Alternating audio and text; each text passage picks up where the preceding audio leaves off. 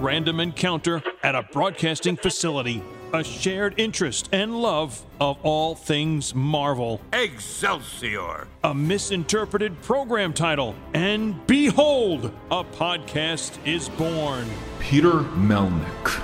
Podcaster and comic book enthusiast, and Eddie Wilson, upstate New York radio announcer, still with an inordinate amount of catching up to do. Peter, what are you doing? Eddie! Here we go with a new episode of The Marvelists. Hi there, this is the legendary Tom DeFalco. I'm a former editor-in-chief of Marvel, and I've written a lot of stuff from Archie to Spider-Man to Thor, the Fantastic Four, Superboy, and a whole bunch of other stuff. And you're listening to The Marvelists with Peter Melnick and Eddie Wilson.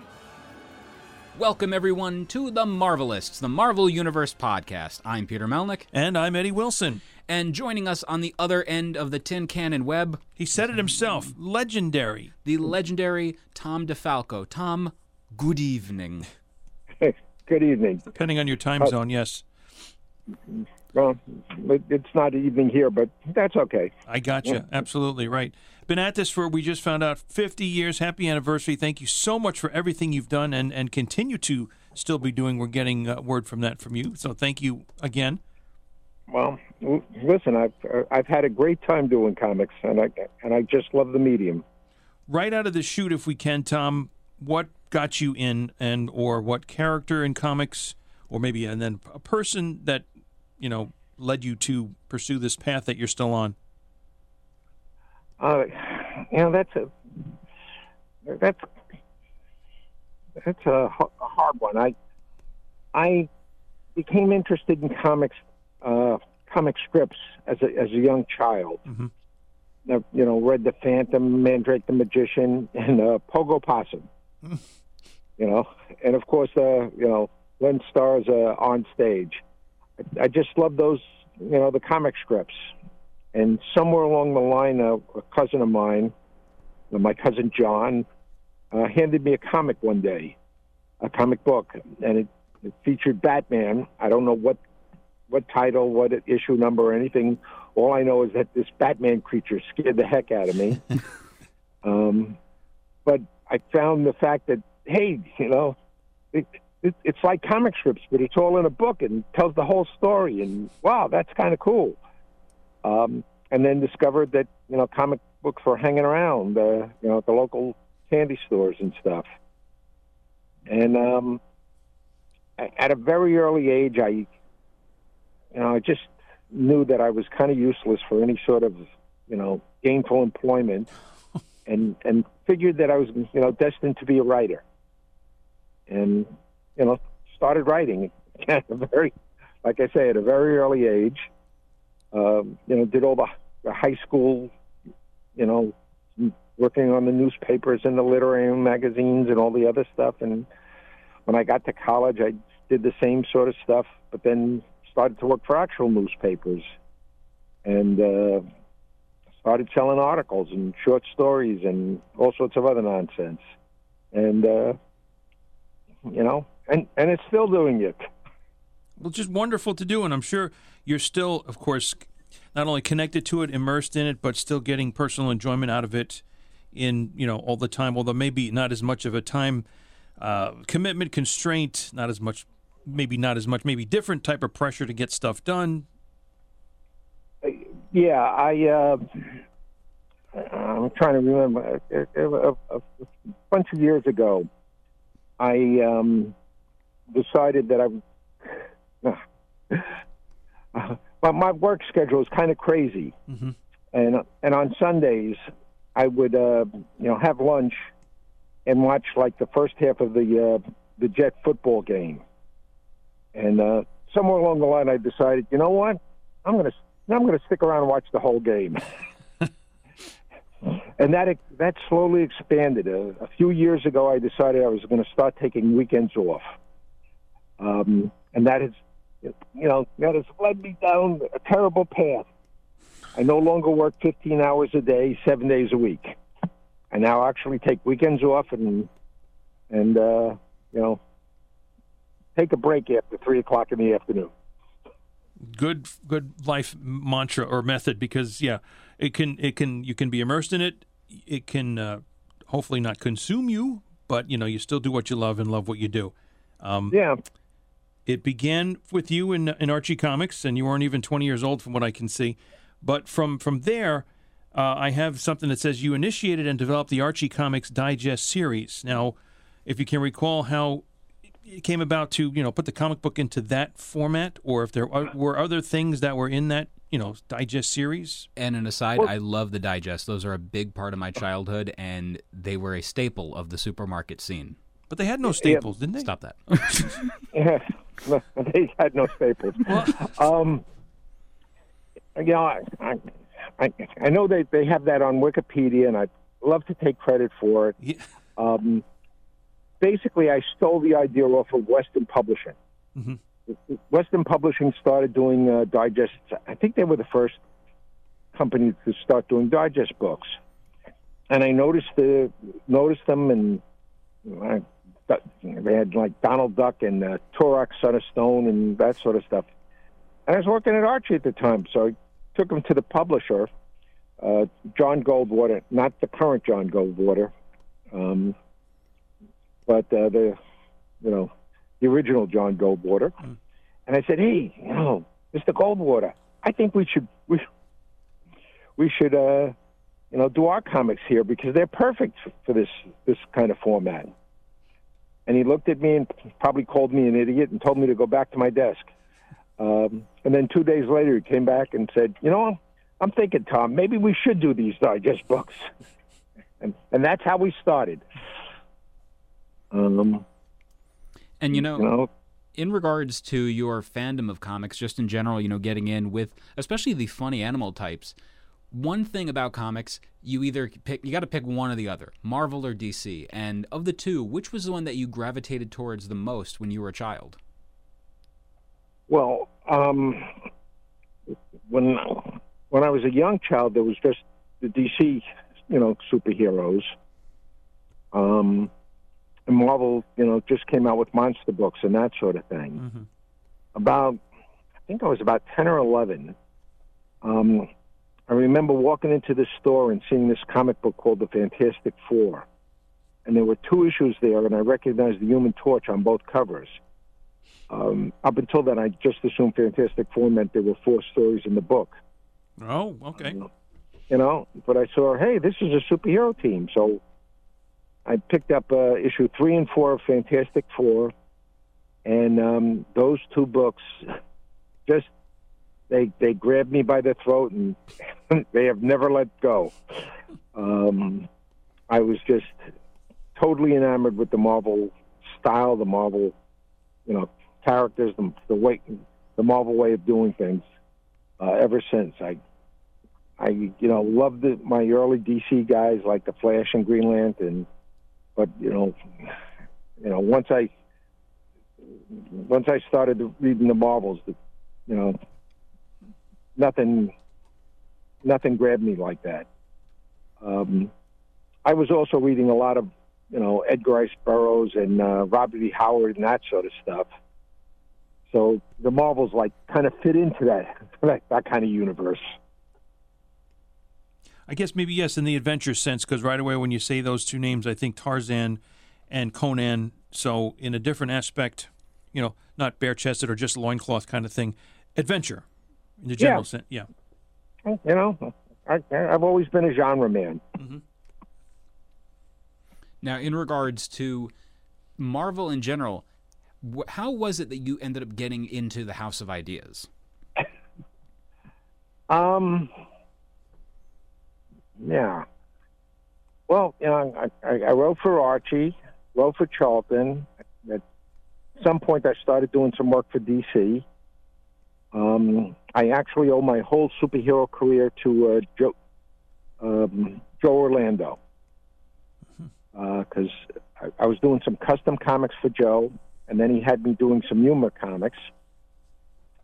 And then at one point he said, "Hey, have you ever thought of doing straight stuff, which is what we call superhero stuff?" Mm-hmm. And I said, I love reading that stuff, Joe, but it looks so hard to me. And he said to me, "Kid, you got to come up with character. You have to, have good characterization. He says, you know how to do that. He says, you got to be able to plot. You know how to do that. But here's the kicker. It doesn't have to be funny. So they're paying you the same rate. You're only doing half the work. And I couldn't argue with his arithmetic because I thought, making it funny is the hardest part of any job. Imagine being the person that has to do the comic strips on the daily basis for a newspaper. You have to have a punchline every single time, and you got to make sure it lands. Yeah, tell me about it. I have worked on daily comic strips, and it is a grueling job because it never ends. Yeah,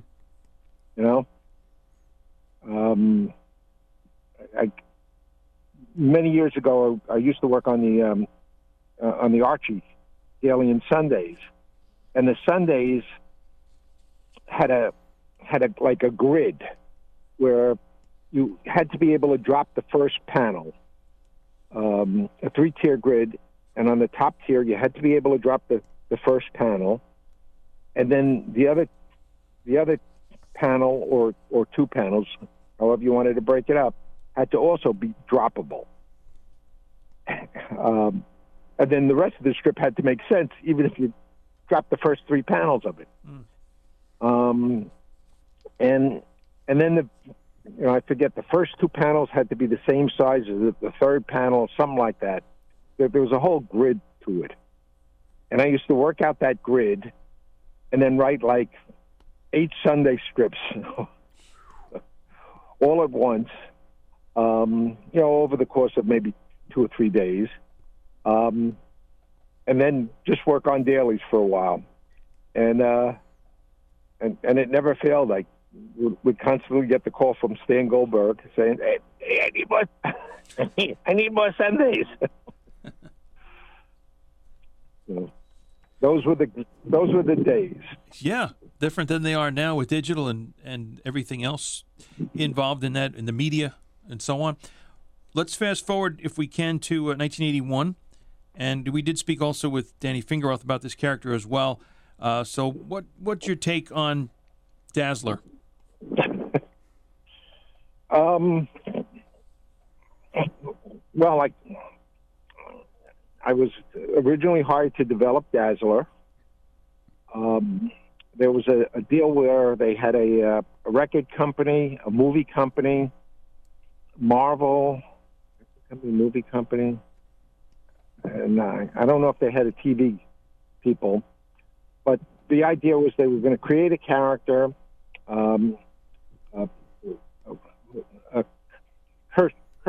Kirchman was the guy doing it. He had done that with the Archies, and we were going to. Oh no, he wasn't. It was Casablanca Records. I'm sorry, Casablanca Records. They were going to just create a character, and then they were going to do it as a comic book, put it on tour for the record company, and then do a movie.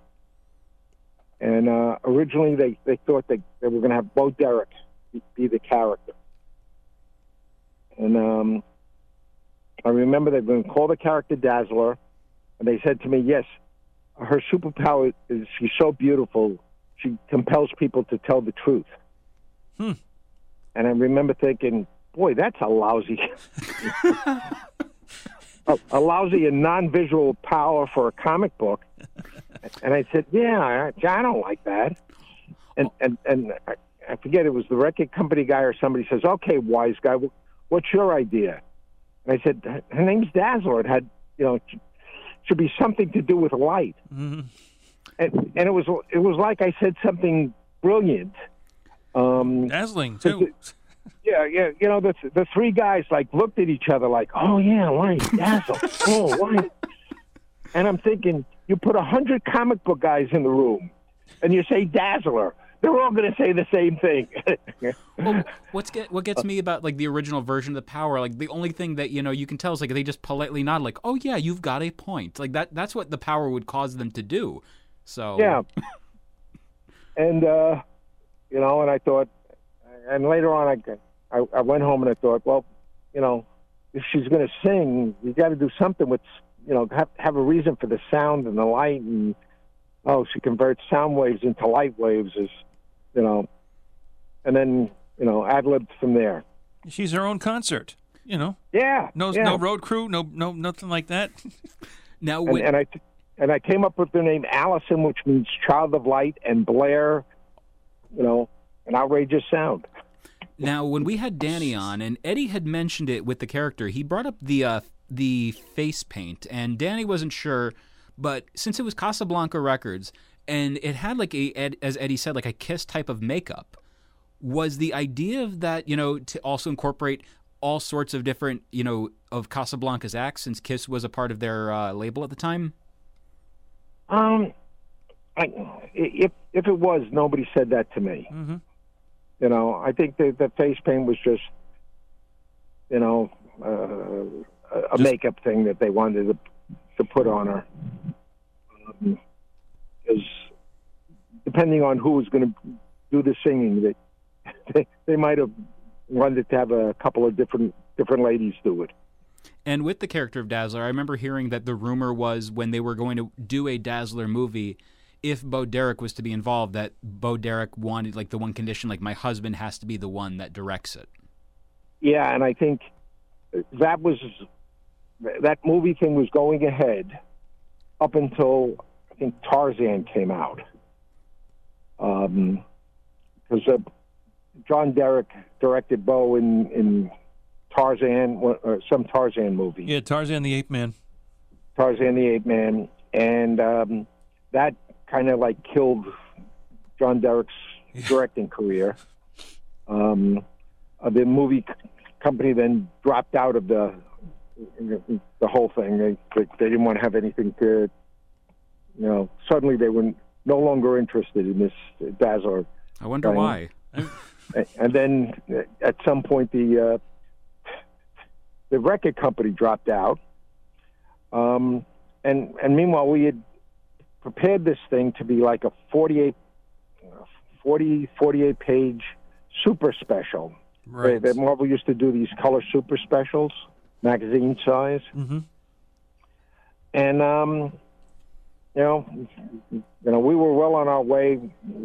We might have even finished it by the time everybody dropped out. And then, the company didn't know what to do with it, so they put it in a drawer for a couple of years. And then at a certain point, they decided to take it out and publish it.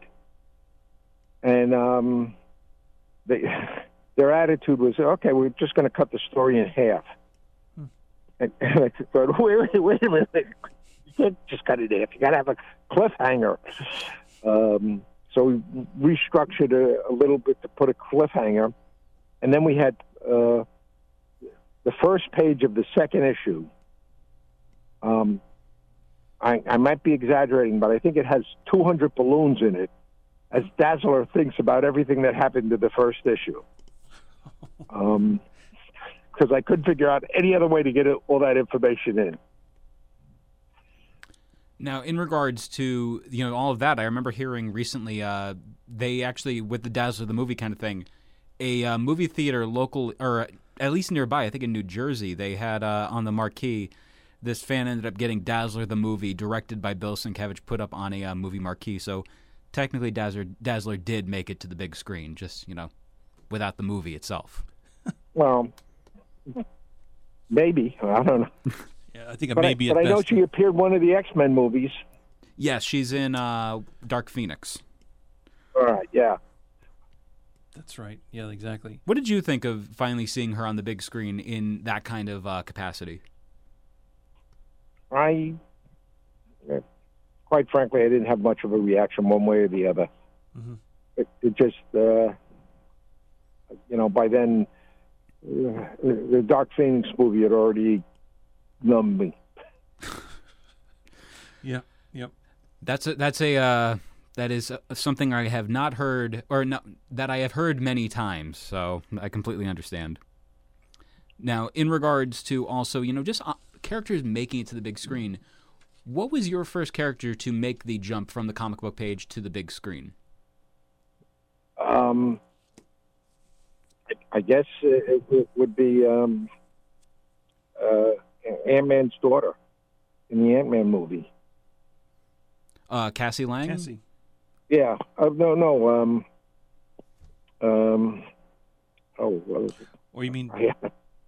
I can't think of her name. She adopted the identity of the Wasp. Janet? Hank Pym's daughter. Hank Pym's daughter. Okay. Yeah. I'm trying. I'm drawing a blank on the name now too. Evangeline Lilly plays her. Right. In the movie. Yep.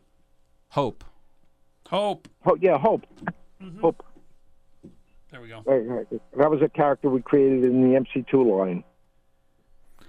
It's so weird seeing they'll find different things in the cinematic portrayals. Like they'll pull from as many different sources as humanly possible and manage to make like a it's kind of like their own battle world of ideas and whatnot.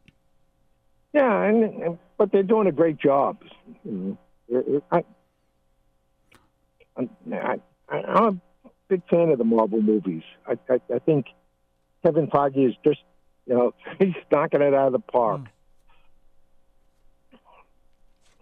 So does that mean you've been able to catch up with as they've been coming out? Your time schedule's permitted that, so are you all up on all those titles now? We just actually did a review of Thor: Love and Thunder and realized, wow, this is the 29th MCU movie. That's the 29th? That's what the old Wikipedia said. Yeah. Well, I just happened to catch that one last night. Mm-hmm. Okay. And I really enjoyed it. I understand it's polarizing among some fans, that they didn't like the humor and stuff. But man, I really enjoyed the humor and was laughing out loud, through half the filming. I thought it was terrific. It's so funny hearing the polarizing aspect of the humor of the MCU, and it's like it's a comic book. It comes from a comical book, so I don't get it. I think my so-called big claim to fame is a Peter Porker Spider-Ham in the Spider-Verse. Mm-hmm. Now, with that, what is it like seeing that version of the character up on the big screen? More of like, a slapstick-style version on the big screen compared to what Peter Porker is in the pages? You got to make... They're adapting the material, so let them adapt it the way they think it's going to work. I didn't even know Peter Porker was going to be in the film until like a week before the film opened. They had invited me to the California premiere, but my schedule was such that I couldn't go, and I never bothered to ask him why I was invited. I was kind of busy at the time. Mm-hmm. Oh, yeah. I found out like the week before because somebody, called me up to interview me about the creation of Peter Porker. And at the end of the interview, I said, "Why are you interested in Peter Porker?" And they said, "Haven't you heard about the Spider-Verse?" I said, "Yeah, I know. It's the new movie coming out." And Marvel had arranged for a New York screening. I said, "I'm going to go see it next week." Why? What does that have to do with Peter Porker? Oh, he's in the movie. Oh, okay. In general, I advise a lot of authors, if you're, selling the rights to your material, a short story, a novel, what the heck ever, to TV or movies, just cash the check. Don't bother to ever watch. look at the movie because the odds are pretty good. It can only depress you. Well, the coolest thing with your creation of Peter Porker, you mentioning the funny animal comics that you read as a child, like that's one of those things where you come full circle. I love seeing stuff like that. Like you ended up making your own, and in turn, that character hit the big screen as well. And you can. You could have knocked me over with a feather because, Peter Porker started as a bad joke. Larry Hama and I were sitting in Larry's office, and we were discussing, there was always a question of whether or not Marvel is going to open up its own stores. And we knew Marvel was never going to do that. Well, the Marvel that we lived in at that time would never do that. And I said, well, the main reason why they can't do it is because we have no apparel, because in those days we had no apparel licenses. And Larry said, well, and also we have no plush. And then Larry said, the only way we're going to have plush is if we did funny animals. And then off the top of my head, I said, you mean like Peter Porker, Spider-Ham? And Larry shot back at me, no, I meant something like Goose Rider. Yes, I love Goose Rider.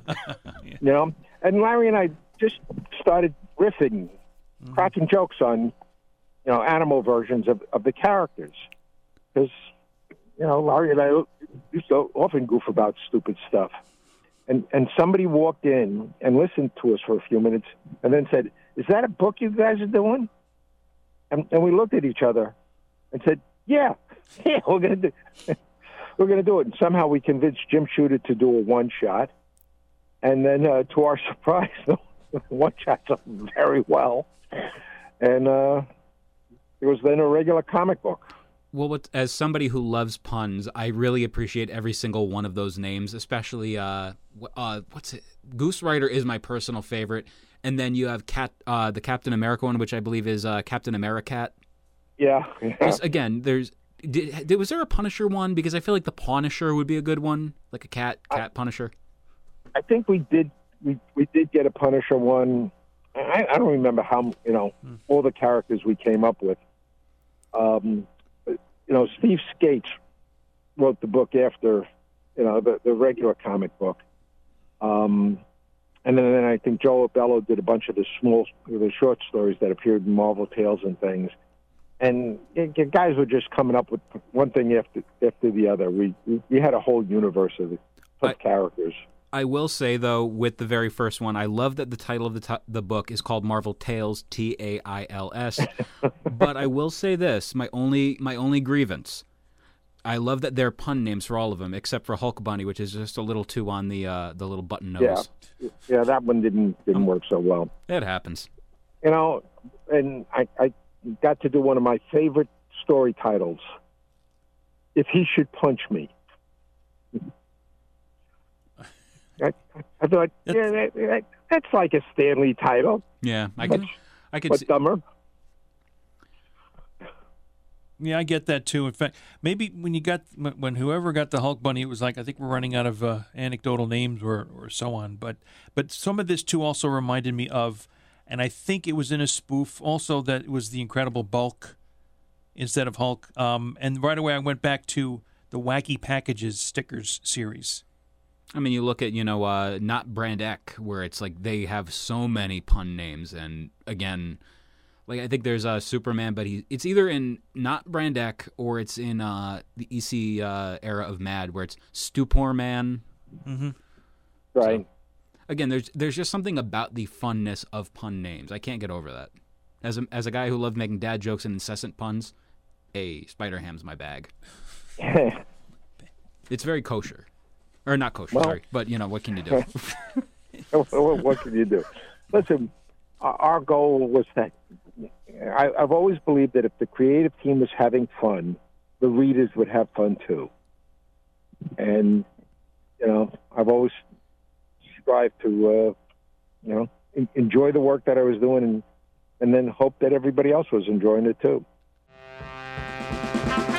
This show is brought to you by our Patreon. Go to patreon.com/TheMarvelists. And on the $3 tier, you'll get access to episodes early and ad-free. The $5 tier gets you our 2 bonus shows. One, Fantastic Voyage, where we dissect and just talk about the 102 issues, one by one, although if it's a storyline, more than one at a time, of Stan Lee and Jack Kirby's amazing, incredible, spectacular, invincible, and fantastic run of the Fantastic Four, the world's greatest comic magazine. And 2, You Haven't Read That? A show dedicated to the comic books that I haven't read yet. Some Marvel, some DC, all fun. And on the $8 tier, pick a topic of your choosing, not a topping of your choice, or perhaps you can be a guest on The Marvelists. Above all else, we thank you for your continued support. And, I had mentioned to you off mic, with my obsession with Spider-Man going from the very beginning, thanks to Far From Home, as of this reading, I'm up to post Kraven's Last Hunt, post Marriage of Peter and MJ, and I appreciated, what you, Danny, and everyone involved in that era did, because it rectified a lot of the problems I had with early 80s Spider-Man, where I'm just like, it doesn't have the same magic it does anymore, and then immediately you guys do things like maturing Mary Jane, making her less of the tee-hee party animal kind of person where everything's just, a gag. It's like whatever. And she becomes an adult. You know what I mean? I love that about that personification and all the different things in that era. And you guys just ramped it up to 11 and did a great job. Well, that's our job, to add to the universe. And also, I guess, to perpetuate not only sales, but more character development. Possibly we, again, going back to talking to Danny Fingeroth, just trying to make the distinction or preference, however you want to put it, between Mary Jane and Gwen Stacy, and time to bring Mary Jane up to speed, sort of, kind of, as things go in terms of the timeline of the Marvel characters. And I'm thinking, when I say that, how long it took Peter Parker to graduate. Huh. He was becoming a doctor. Well, and going off to Empire ESU, yeah. Mm-hmm. Yeah. I know that at a certain point they made him a teaching assistant, mm-hmm.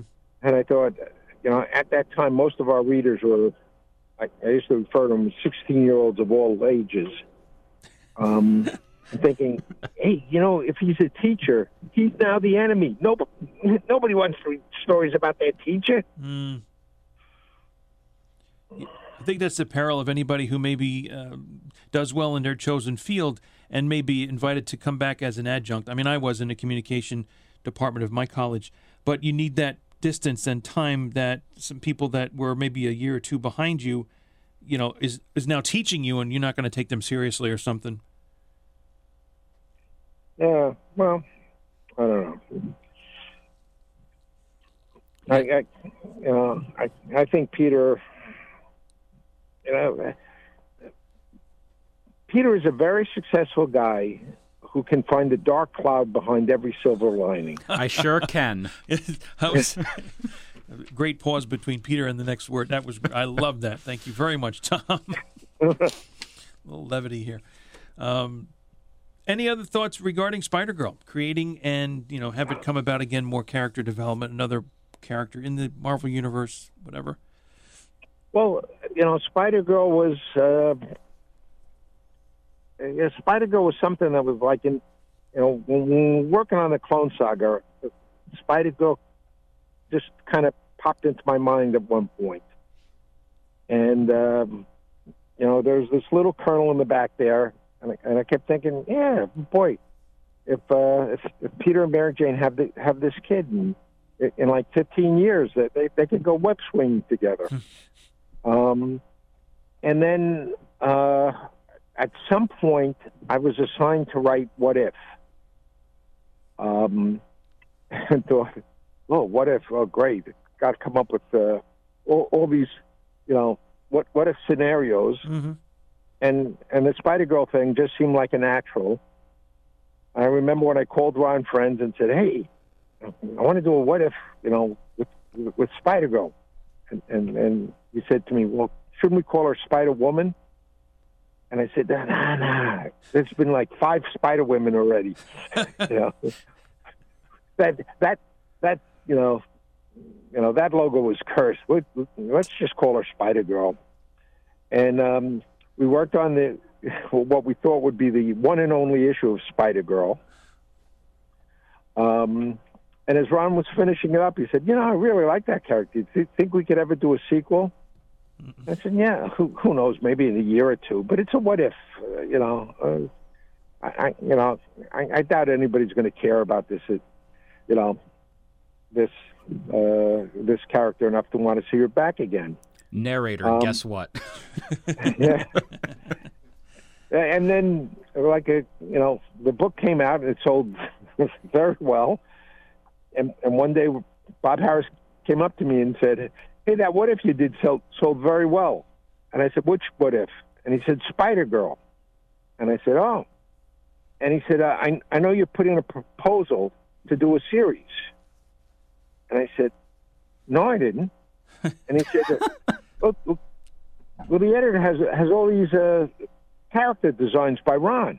And I said, oh, yeah. Well, when we were working on the thing, Ron and I are, Ron Friends, I hope I said Ron Friends earlier. Ron Friends and I are lunatics. And, if we're going to do even if we're doing a one-shot story, we have to know the characters intimately. And Ron did all these character sketches and that sort of stuff. And at one point, I showed the editor all the character sketches. I guess he thought it was a proposal for a new book. Mm-hmm. And then Bob said, hey, we're working out a deal where we're going to put 3 comic books in a bag. How about we make Spider-Girl one of those comic books, and can you come up with 2 other titles that go with Spider-Girl? And I said, yeah, sure. I had no idea. Mm-hmm. And then he said, yeah, maybe you do either your future version of the Fantastic Four or the future Avengers, and maybe you do that little Juggernaut character. And I thought, little Juggernaut, what the hell is he talking about? And then I saw went back to the What If, and in the background of the Avengers thing, we thought it was the real Juggernaut, but he just assumed it was a young kid version of Juggernaut. That's how J2 was born. Oh, wow. Okay. Now you said Little Juggernaut, but in my mind's eye, I'm reading it as Lil Juggernaut, Lil apostrophe, and I'm just imagining him like, Lil Devil, Hot Stuff, or Archie, just Lil Juggernaut. Yeah. Well, if you ever saw the J2 book, it really was like a Hot Stuff book. It was, we did like 5-page stories, some stories in rhyme, some stories, a 1-page story, a 2-page story. We really, Ron Lim and I worked on that thing, and we just had a ball because, we were doing a sort of kind of almost superhero book that was also kind of a sort of kind of parody of superhero books. It was a fun time. And in regards to, the tandem of yourself and Ron Friends, what I love is the fact that, you guys have done so much, made Spider-Girl a classic character that has a cult following, as well as just different things in your run. You guys are responsible for the issue where Mary Jane reveals that she knows to Peter, yeah, I know you're Spider-Man this entire time, as well as the creation of one of my all-time favorite costumes that has been included in video games. They've made action figures of him. I think Funko Pops, the Bombastic Bagman. And what was it like the first time you saw that interpretation of the character get put in a video game, just an unlockable costume? You're like, yeah, you can play as that now with the Kick Me sign included. I was totally unaware of the Bagman's popularity for the longest time. I just, it just all caught me by surprise when I found out about the video game and a Funko Pop and all that other stuff. I'm still searching for the Funko Pop. For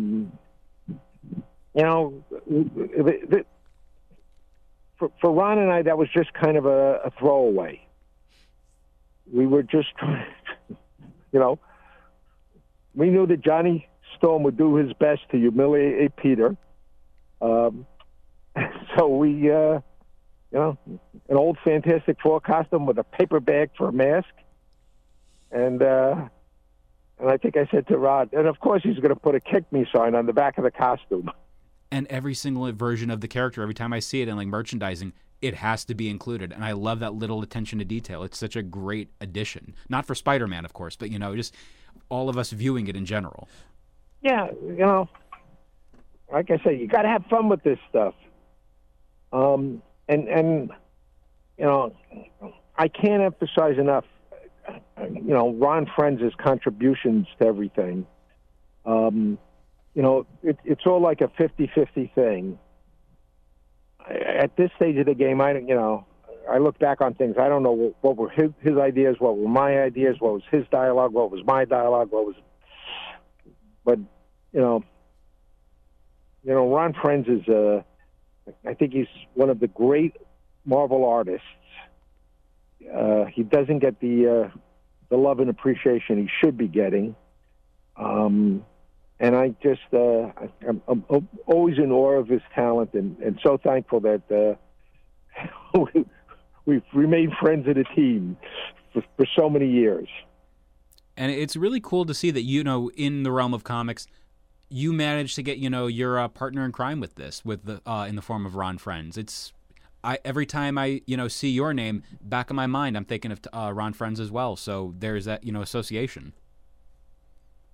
And I've been lucky to work with a lot of very talented guys aside from Ron. I mean, Ron Lim, Paul Ryan, Herb Trimpe, so many guys over the years. J.R. Jr. with Dazzler. I'm just a very lucky guy. Got to work with Harry Lucy at Archie and Dan DeCarlo Jr. and the great Sam Schwartz. And you mentioned Herb Trimpe as well as the late Harry Lucy as well. And what were some memories of working with each of them? Well, Harry only did a few of my stories, and he very rarely came into the office at Archie. So I really didn't know Harry that well. Herb, I don't remember when Herb and I met, but we kind of bonded, and we're friends for a long time.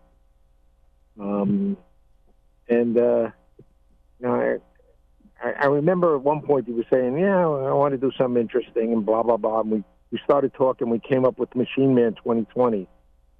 And just, had a ball doing that nonsense because we did it in the 80s and, 2020 was like 40 years away. We never thought it would come back to haunt us.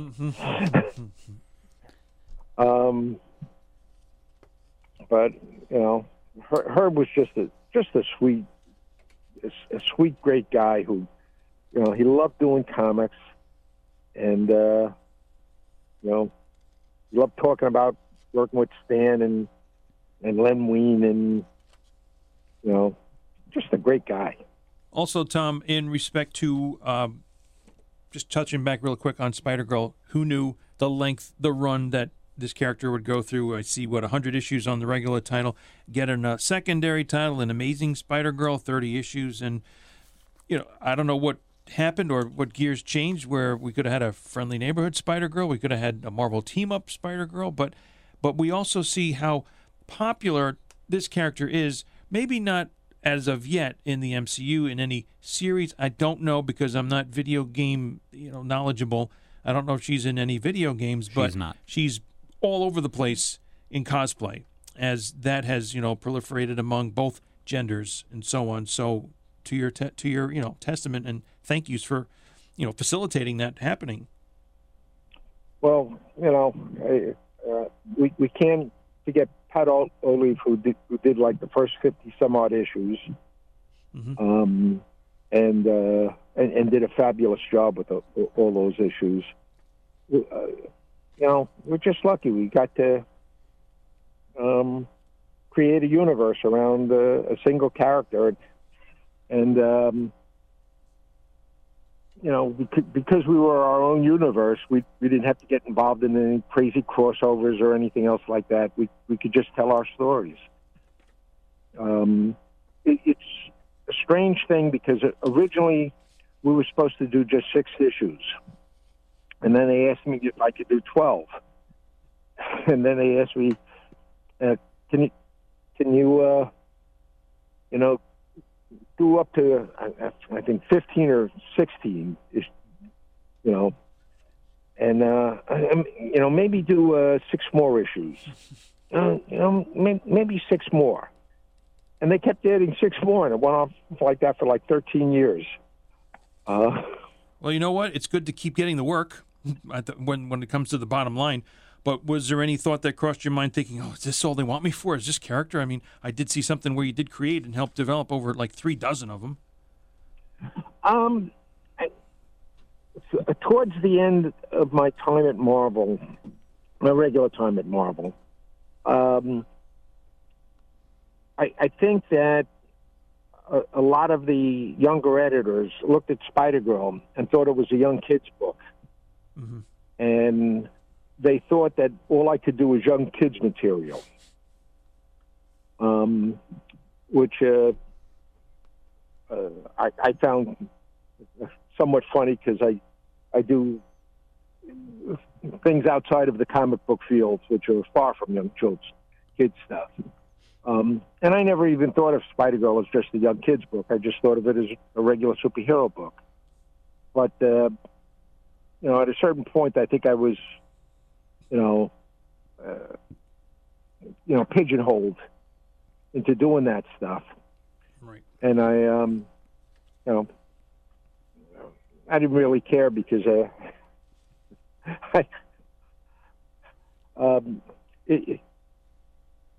editors are a cowardly and superstitious lot, and they like to pigeonhole you in hey, this guy, I'm going to use this guy for humor. I'm going to use this guy for horror stories. I'm going to use this guy for murder mysteries. And if you watch your career and do a lot of different things, you get pigeonholed into about 10 or 12 different specialties, and actually have a very varied career. Yeah, that's the comic book version of what? Cross-training, I guess, then, right? Yeah, well, and outside of comic books, too. Mm-hmm. I always remember one time I was talking to a publisher, and I found a book publisher, and found out that, they were going to start doing graphic novels. And I said to him, "You're going to do graphic novels. Why didn't you talk to me?" He said, what do you know about comics? And I thought, okay, he just knows me for a certain type of work. And he's totally unaware of the fact that, I've been doing comics for like 50 years. You proceed to just hand him a long box, like, here you go, enjoy your day. I just laughed and moved on because, I have plenty of other work. I didn't care. Now, in regards to what you're doing in comics nowadays, what is the next big project you're working on? Well, in comics, I don't really have a next big project. Mm-hmm. The next project I'm working on, which is next week, is a story for Archie Christmas Spectacular 2022. And that's a 5-page story. And I still do the occasional stories for Archie. They appear in the digest books and assorted other comics. And I just had a 10-page Enchantress story appear in a Thor book. Ron and I did. And we also came out with a title called The Right Project. We did the first issue of the Indiegogo. And, we keep talking, we'll do another issue as soon as we get some spare time. Now, you mentioned that you're doing a 5-page story for Archie. In the realm of comics for aspiring creators, why should a young up-and-comer write a 5-page? Like, what do they learn through a 5-pager? Because I know why, but, tell the audience. It's structure. You've got to learn how to structure a story. And, any kind of writing is all based on, structure. If you're going to write a movie, you've got to know the structure of the movie. You're going to write a comic book, you have to know the structure of the comic book. And a 5-page story really hammers in, the kind of structure that you need. And I've said this to so many writers, and wannabe comic book writers. If you want to write, become a writer first, and a guy who does comics second. Let comics be just one of the arrows in your quiver. Because this week you can get plenty of work as a comic book writer. Next week not so much, but hey, if you can write TV scripts, screaming is desperate for writers. And if the week after that, you had a fight with a director, well, till you write a novel or a short story. Just, keep on writing. That's invaluable to hear because there's so many different things, a writer could be, struggling with a little bit like, oh, I can only do this. I can only do this. You have to learn to, adapt and do as much stuff as humanly possible. Yeah. Do some nonfictions, write some reviews. As I said earlier, editors are a cowardly and superstitious lot. They only want to hire somebody who's been published before. So go out and get published. How do you get published? Write reviews for, the free giveaway newspaper that, is in your local supermarket. Get a couple of articles published. Get out there. When I was learning how to write, again, I worked for a PR firm. I wrote press releases. Any kind of work I could get, I did. And, it has all been very, very helpful. Well, speaking, Tom, about getting out there, I think, before the last couple of years elapsed or so on, that I think you were at the Big Apple Con in New York City. I'm sure I was at a Big Apple Con. So you've been at shows and stuff, and anything coming up that you know of that you might be at? Next year, I'm hoping to go to a bunch of conventions. I have my fingers crossed. I think it would be good to go to a lot of conventions because this is my 50th year in the business, and at some point you got to know when to fold them. I'm thinking, maybe two more years of conventions, and then I think it's time to roll up the autograph pad and move on with my life. Mm-hmm. I got to figure out what I'm going to be when I grow up. There you go. That's what it comes down to. Oh, it's great that you can still do, like I may have said off and on in other interviews, it's great that you can do what you love and love what you do. It's symbiotic. It's a fabulous thing.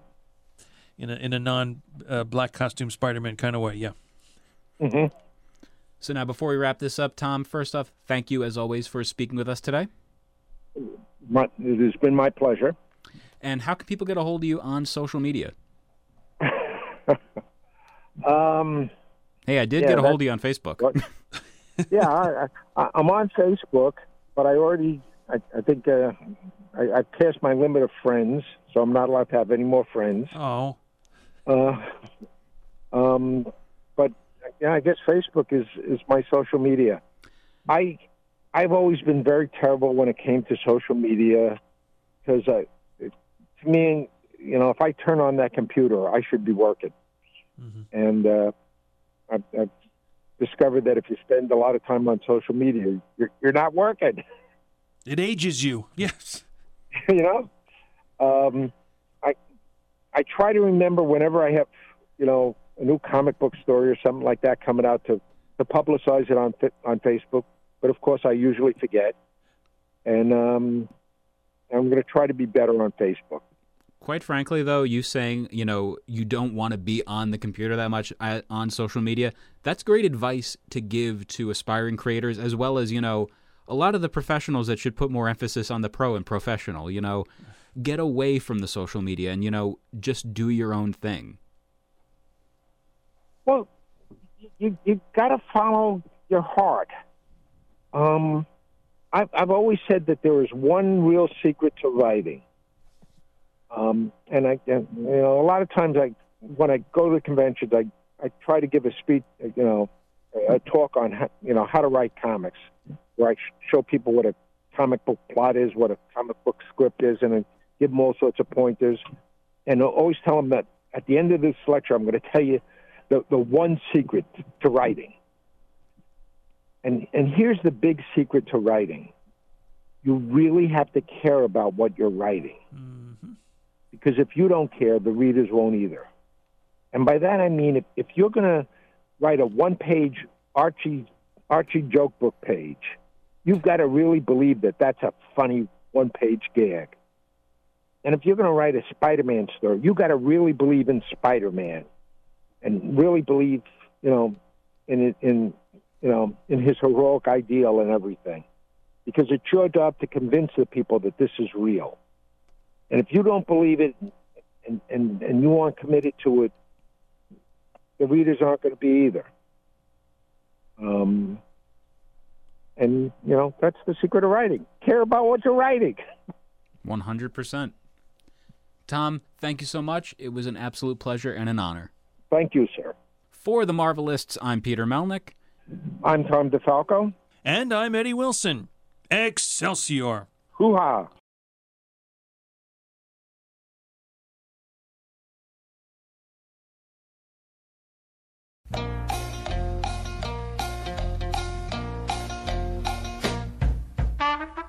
Obsessed with Marvel, Tom DeFalco edition. Thanks, Tom, for sticking around with us. And, okay. All right, here we go. It's question 2364. Who was Flaming Star? Choices are leader of the Skullmen in The Blazing Skull, a Native American who gave the first Phantom Rider his costume, a shaman of the small folk in Devil Dinosaur, or the wizard of the lost civilization of Kalahia in The Thin Man. The wizard? This is really out there for me, so I'm not sure. Let me repeat it. Who was Flaming Star? Leader of the Skullmen in The Blazing Skull, a Native American who gave the first Phantom Rider his costume, a shaman of the small folk in Devil Dinosaur, or wizard of the lost civilization of Kalahia in The Thin Man. Now, Tom, doesn't it kind of sound like that name sounds like a Jack Kirby kind of character, Flaming Star for Devil Dinosaur? Because I'm getting that feeling. Nah, I'm going to say the Phantom Rider. I was thinking that initially too. Flaming Star. I'm thinking, an Indian-ish type of title name characteristic. I'm with Tom. Letter B. So let's try that as the answer, and that is correct. Okay, we're off to a good start. I did that on purpose to try and get you guys off. Clearly, no. Yeah. Thanks, Peter. Off your game. Sorry. Really, Tom? This is what I have to deal with. But only when we podcast. Any other time, I don't know. Maybe it's just gravy, or it's a father-son thing because there's such an age difference between us. It's Thanks, Dad. Thanks, Dad. Look, son. I'm telling you. All right, question 643, which reads, Richards. No, which of the following women did not date Peter Parker? Ooh, this is gonna be a fun one. This is gonna be a fun one. Is it Marcy Kane, Betty Brant, Sissy Ironwood, or Deborah Whitman? We have done this question before. I really? remember that. All right. Which of the following women did not date Peter Parker? Marcy Kane, Betty Brant, Sissy Ironwood, or Deborah Whitman? I have my answer. Now, didn't Sissy, because I know, so Deb Whitman, who I can't stand, dated him. Did. Deb dated him. Yeah. Betty dated him. Yep. We're down to Marcy Kane and Sissy Ironwood. I feel like it's Sissy, isn't it? I'm thinking Sissy because I don't recognize the name, really. He did, because I remember, I think Sissy shows up in a spectacular in the late 70s, I think. Yeah, and I'm also gonna say Marcy Kane didn't date him. Okay. Yeah. I think they got looked like they were close, but they never got around to it. Yeah. So it could be a trick question. All right, so let's say letter A, even though my Eddie sense is kind of going because I don't recognize the name, but just on that may not be enough. Letter A, is it Marcy Kane? Yeah. Correct. Okay. Yeah, okay. Because I think we also did this question in the past. Because yeah? I remember the whole thing of Sissy. I'm like, oh, he would never date someone named Sissy. Like, narrator, guess what, dummy? So... Well, I'm trying to remember. There's a novel by Paul Kupperberg. We had spoken to Paul at some point, and I thought it was a Kingpin story, and I thought that supposedly J. Jonah Jameson's niece was something of a Sissy-type name. Maybe not exact. So, anyway, I regress. Unlike Peter, who digresses. I digest even. Question, I hopefully do. 529 question reads, which of the following Spider-Man adversaries once owned the Daily Bugle? Is it Norman Osborn, Thomas Fireheart, J. Jonah Jameson, or all answers are correct? It's got to be D. Well, fine. It's got to be, because why would they include that, I think that's what this book is tending to do, so I don't know if you have anything different there, Tom. Yeah, I know Jameson did owned it at one point, and Fireheart owned it. And who's the other guy? Norman Osborn. That would have been after my time. Okay. Okay. Well, I think this is structured so, yes, we'd say letter D, so let's go with that. And, oh, my goodness, we're 3 for 3. I can't believe we're sitting down for this. Okay. And then the book explodes. Yeah. Okay. Okay, let's try for 4 and maybe make it a, I don't know, 4 for 4 then. You're right. Okay. Wow. Right. Eddie has a way with words. 10, which not sure what way it is, but it's away. Away. Up, and away. Yeah, okay. All right. 1028, I'm getting there. Okay. One more page. 1028, which says... Well, it's 433, Eddie. Who was not one of the original Captain America's protégés? Okay. Who was not one of the original Captain America's protégés? Free Spirit, Jack Flag, Battlestar, or Demolition Man? And they hyphenated Demolition Man. Oh, human nightmare. Go figure. It's Battlestar. It's Battlestar without hesitation. I'm going to go along because I really don't recognize hardly any name here. I'm going to argue it because I'm a contrarian. Yeah. Whatever one is next to that one. Okay. Demolition Man? No, Demolition Man worked with Captain America Okay. during the Mark Grunwald run. And Free Spirit and Jack Flag would lend themselves by name to being a Captain America protege, so let's go with Battlestar C. Correct. C is for correct. I think we're going to stop there. 4 for 4. C is correct. That's good enough for me. C is for cookie. That's good. Both are. I lived through Sesame Street, and so did Tom, so I'm not sure about you, though. I did. The original. The same one. It was continuous. It was rerun. It was new. It was syndicated. It was still new episodes. We had Elmo. Listen, guys, I predated Sesame Street. That was not something I watched. Well, all right, you were 19 then, so fine. You grew up. All right. Thank you again, Tom.